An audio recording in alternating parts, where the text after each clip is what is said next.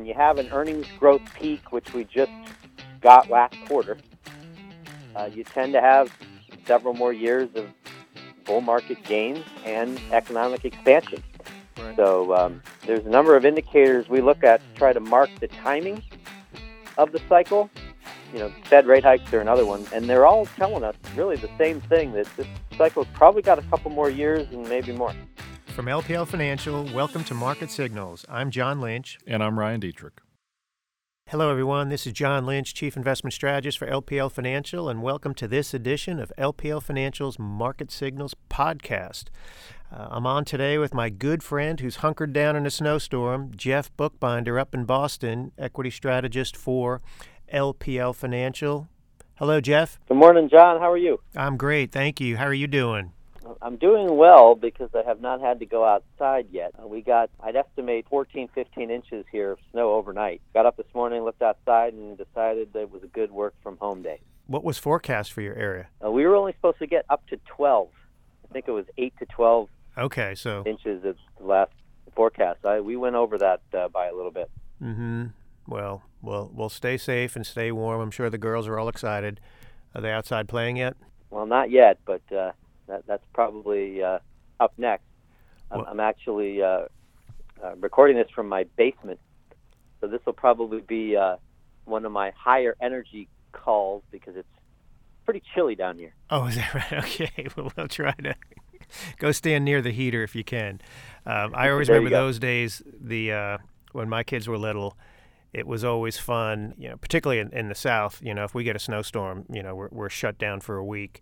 So there were a few days when we got 6 or 7 inches, and that really had a big impact. And I remember there was one year we got more than a foot. We were shut down for the entire week, maybe 10 days for that. But that was always fun when you had that little extra time, which at least when we had those experiences, it was definitely unexpected. So definitely a fun time. So make the most of it, and we know you're working hard from your basement, and we appreciate that.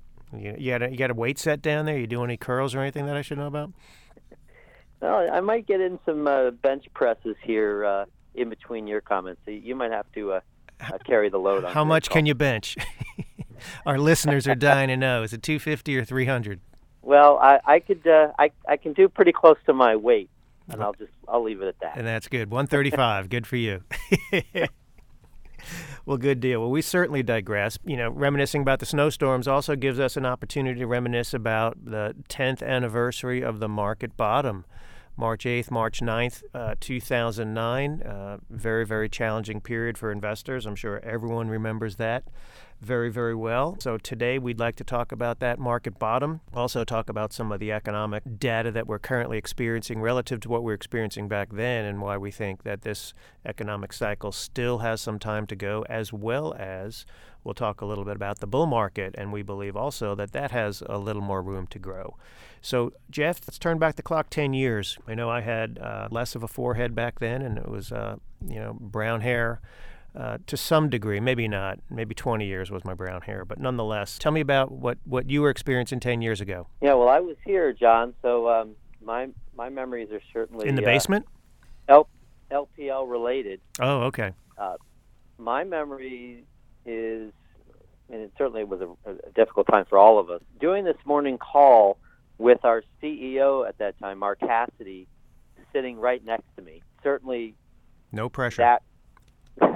That right there told you how important those calls were, because really since that time, I don't think that's happened, not even once. Every word that we shared with all of you, and hopefully for those of you who are around, we helped to get through it. Every word really mattered. It was very difficult because of the uncertainty, right? It was so, the TARP vote, every piece of the solution was filled with so much uncertainty and complexity. Mm-hmm. That it was just a very, very difficult time, but we all got through it together, and I think really just a belief in capitalism at that time was enough to tell us all that stocks would eventually go quite a bit higher. Absolutely, but capitalism with Keynesian support, right? And I think that was kind of interesting because, a lot of what the Fed was trying to do was really tap into a little monetarist theory, right, from Milton Friedman, award-winning Nobel Prize economist who built his career on the idea that inflation was always and everywhere a monetary phenomenon. So what do we see? We saw the Ben Bernanke, chair of the Fed at the time, and the Federal Reserve essentially print money, right? Create liquidity in the system by buying treasury bonds. The whole idea was to, print enough money that at some point the demand for it would be sufficient that you'd have pricing pressures, and very, very innovative strategies that were mind-boggling at the time. You were sitting with your CEO. I certainly was not at LPL at that point. I was finishing up my days at Wachovia and starting my days at Wells Fargo as chief equity strategist for Wells Fargo Asset Management at the time. I can remember being on CNBC right around that point, and during a break, the producer came on and said, we need you to hold off for a minute. And I said, okay, what's up? And they said, Treasury Secretary Paulson's going to be on. So I said, okay, I'm not going to be a diva. We'll let Treasury Secretary Paulson go in front of me. And they said, good, because when he's done, we want you to critique what he had to say. And did you ever get that feeling when your heart was in your throat? Never want to be in a position where you have to critique the Treasury Secretary, but I was in that uncomfortable situation and had the pleasure to meet him and do a few meetings with him maybe 5 years after that. He clearly didn't remember, but I did regale him with that story. We had a nice chat or two about that experience, so live to tell about that. So, Jeff, what do you see about the economy that was different in 2008, 2009 than from what we're experiencing in 2018 and 2019? Oh, quite a different picture, huh? The economy contracted 5-6% back then. Now people complain about 2.5 to 3, but boy, that sure feels better than a deep recession. So even though this recovery has been more gradual, the momentum has started to pick up, certainly over the last year. Now we'll dip in Q1. You get that pretty much every year. We think the conditions are in place here to extend this cycle. I think July, this becomes the longest economic expansion ever recorded. That's right. We had to make the distinction between the bull market, right? We think we'll get there. Yep. And we've written a lot, particularly you, John, about the keys to extending this cycle. Certainly one is the fact that it has been sort of a gradual expansion, right? Mm-hmm. The gradual nature of this expansion, I think this is something important for our listeners to appreciate, because if you want to make the delineation between the two experiences today versus a decade ago, there was so much leverage in the system back then, whereas due to regulation, more sober CFOs, if you will, in publicly traded companies, we're not seeing that sort of leverage. So when you had that leveraged excess, that enabled the economy to grow 4 and 5% on a consistent basis, if you will, in the, call it 06, 07 type period. But when you had that leveraged excess suddenly turn into a leveraged risk, and people were starting to figure out what notional value on all those derivatives actually meant, that really pulled us back by a similar experience, right, in for those 6 quarters throughout 08 and through the first half of 09. So a very, very challenging period. We certainly don't see the leverage in the system that corporations had back then. And also, you and I and many investors, most of our listeners out there, are concerned about the debt situation, the ability to service debt. And if you look at Treasury financing, think about half Treasury debt matures within 3 years, and the average cost of capital is what, maybe 2%, and the average maturity is a little less than 5 years. And then if you even take that off to the consumer and think about how debt-to-income ratios are not as threatening today as they were 10 years ago, I think that's some perspective for investors to keep in mind. But you talked about something else, Jeff, I want to emphasize, and just how this cycle is not as spectacular as previous economic cycles. We did a study on the last, 7 or 8 cycles going back to 1961, and we found that average GDP per economic cycle recovery is north of 4%, and we've seen average annual returns over these 10 years of only 2.3%. So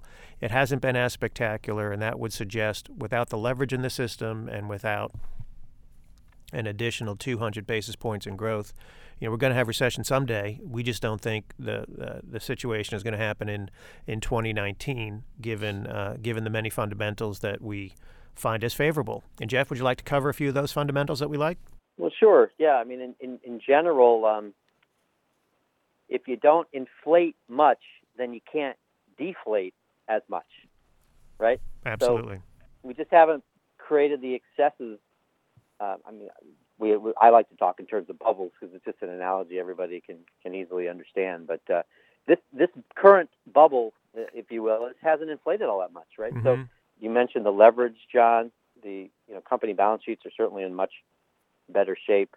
And if you look at the cost to service debt for U.S. corporations, factor that in, it's very manageable right now and probably will remain manageable for quite some time. We can look at the leading economic indicators that are still up about 3.5% year over year, suggesting continued growth ahead. The yield curve is starting to steepen a little bit. It is flat, but it is not inverted, and that is certainly a good sign, a good leading indicator of future economic growth.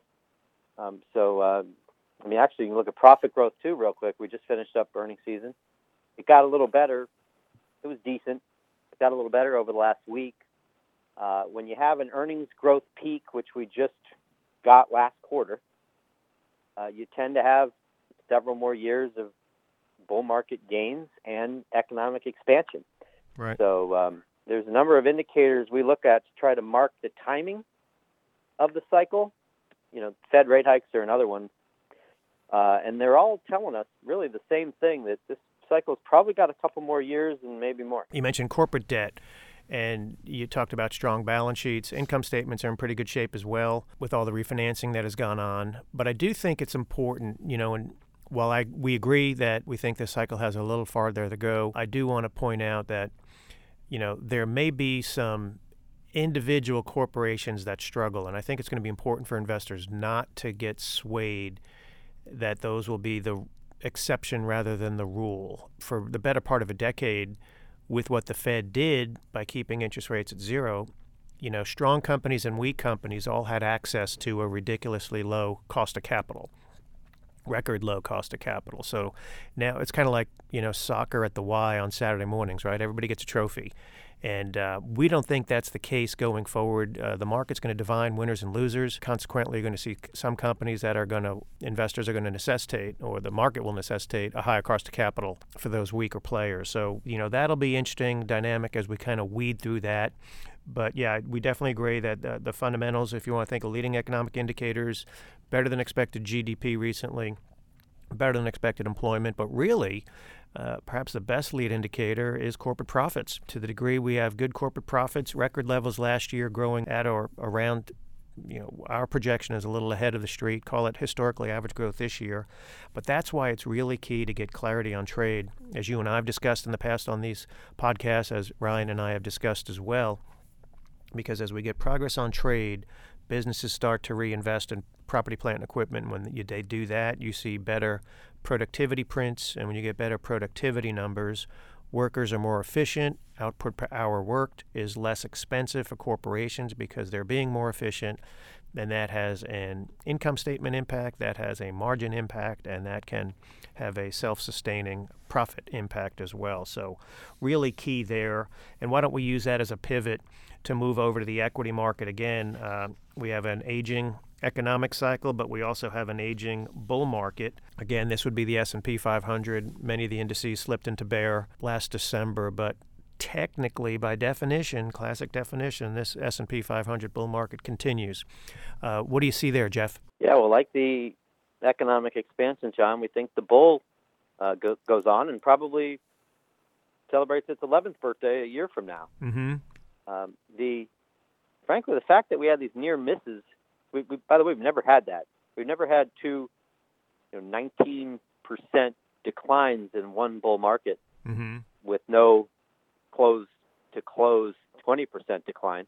Right. The fact that we've had those is sort of refreshed and re-energized. And so on all else equal, I think that actually increases the chances that we can go higher over the next year or two. And really all of the same indicators that I just mentioned, among others we've written about, that suggest the expansion can go on. The bull market, we think, can go on too. One concern people have that we wrote about last week is valuations. And when you look at valuations, we're at about a 16 PE on forward estimates When you look at valuations relative to interest rates and inflation, which are both still low and very well contained, valuations actually look cheap. So we don't think valuations are a reason to sell stocks here. And frankly, they probably support a decent amount of upside over the next 12 months. So, earnings is slowing, as I mentioned. Frankly, on the trade front, you get clarity there, and you get a little bit of a pickup in capital spending. Remember, the capital investment expensing rules that were changed under the tax reform law, December 2017, are still in place, and we really haven't gotten much of a boost out of that. There was a quick, short-lived boost, and then kind of faded away. We think there's probably another round there. These are very long-term decisions that require corporate executives to have visibility into the future. Well, with the trade uncertainty, we haven't had that lately. That could come back and could certainly fuel a little more upside in earnings. So we think we'll get enough earnings growth to push stocks higher.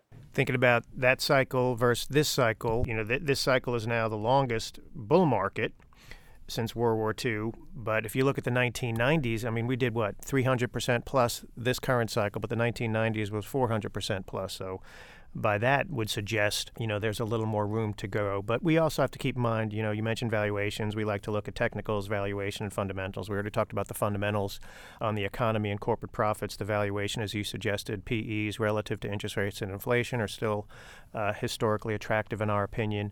And then finally, just looking at the technicals, regardless of what you look at, advanced decline line, whether you look at percentage of stocks at their 20-day high, percentage of stocks above their 50-day moving average, third year of the presidential election cycle, all three of those factors would suggest another 10 or 12% upside looking at technical and forward returns historically. So to wrap things up, Jeff, I just want to thank you for getting through not only that morning research call with the CEO 10 years ago. I'm sure that was challenging for you. I hope you certainly get through your snowstorm up there, and hopefully the wife and children won't ban you to the basement for the rest of the day. Hopefully they'll free you. Certainly, Jeff and I and the rest of the LPL research department are working on behalf of our advisors and their investors to make sure that we're providing you with the economic analysis, investment strategy, and portfolio management and portfolio implementation to help you achieve, your long-term investment goals. So, Jeff, thank you so much for participating today. Greatly appreciate it. And everyone, I want to wish you a great week. We'll look forward to talking to you next week. Thank you. Thanks, John. Thanks, everyone. Well, that's it for this episode. Join us next week when we'll continue to analyze and discuss market signals. Stay connected by following us on Twitter @LPL or @LPL Research. Please subscribe wherever you get your podcasts. LPL Market Signals is presented and produced by LPL Financial. I'm John Lynch. And I'm Ryan Dietrich. The opinions voiced in this podcast are for general information only and are not intended to provide or to construed as providing specific investment advice or recommendations for any individual security. Any economic forecast set forth in this podcast may not develop as predicted, and there can be no guarantee the strategies promoted will be successful. All performance reference is historical and is no guarantee of future results. Investing involves risks, including potential loss of principal. No investment strategy or risk management technique can guarantee return or eliminate risk in all market environments. All information referenced in the podcast is believed to be from reliable sources. However, we make no representation as to its completeness or accuracy. This research material was prepared by LPL Financial, LLC, securities and advisory services offered through LPL Financial, a registered investment advisor, member FINRA and SIPC. To the extent you are receiving investment advice from a separately registered independent investment advisor, please note that LPL Financial is not an affiliate of and makes no representation with respect to such entity. The investment products sold through LPL Financial are not insured deposits and are not FDIC, NCUA insured. These products are not bank credit union obligations and are not endorsed, recommended, or guaranteed by any bank, credit union, or any government agency. The value of this investment may fluctuate. The return on the investment is not guaranteed and loss of principal is possible.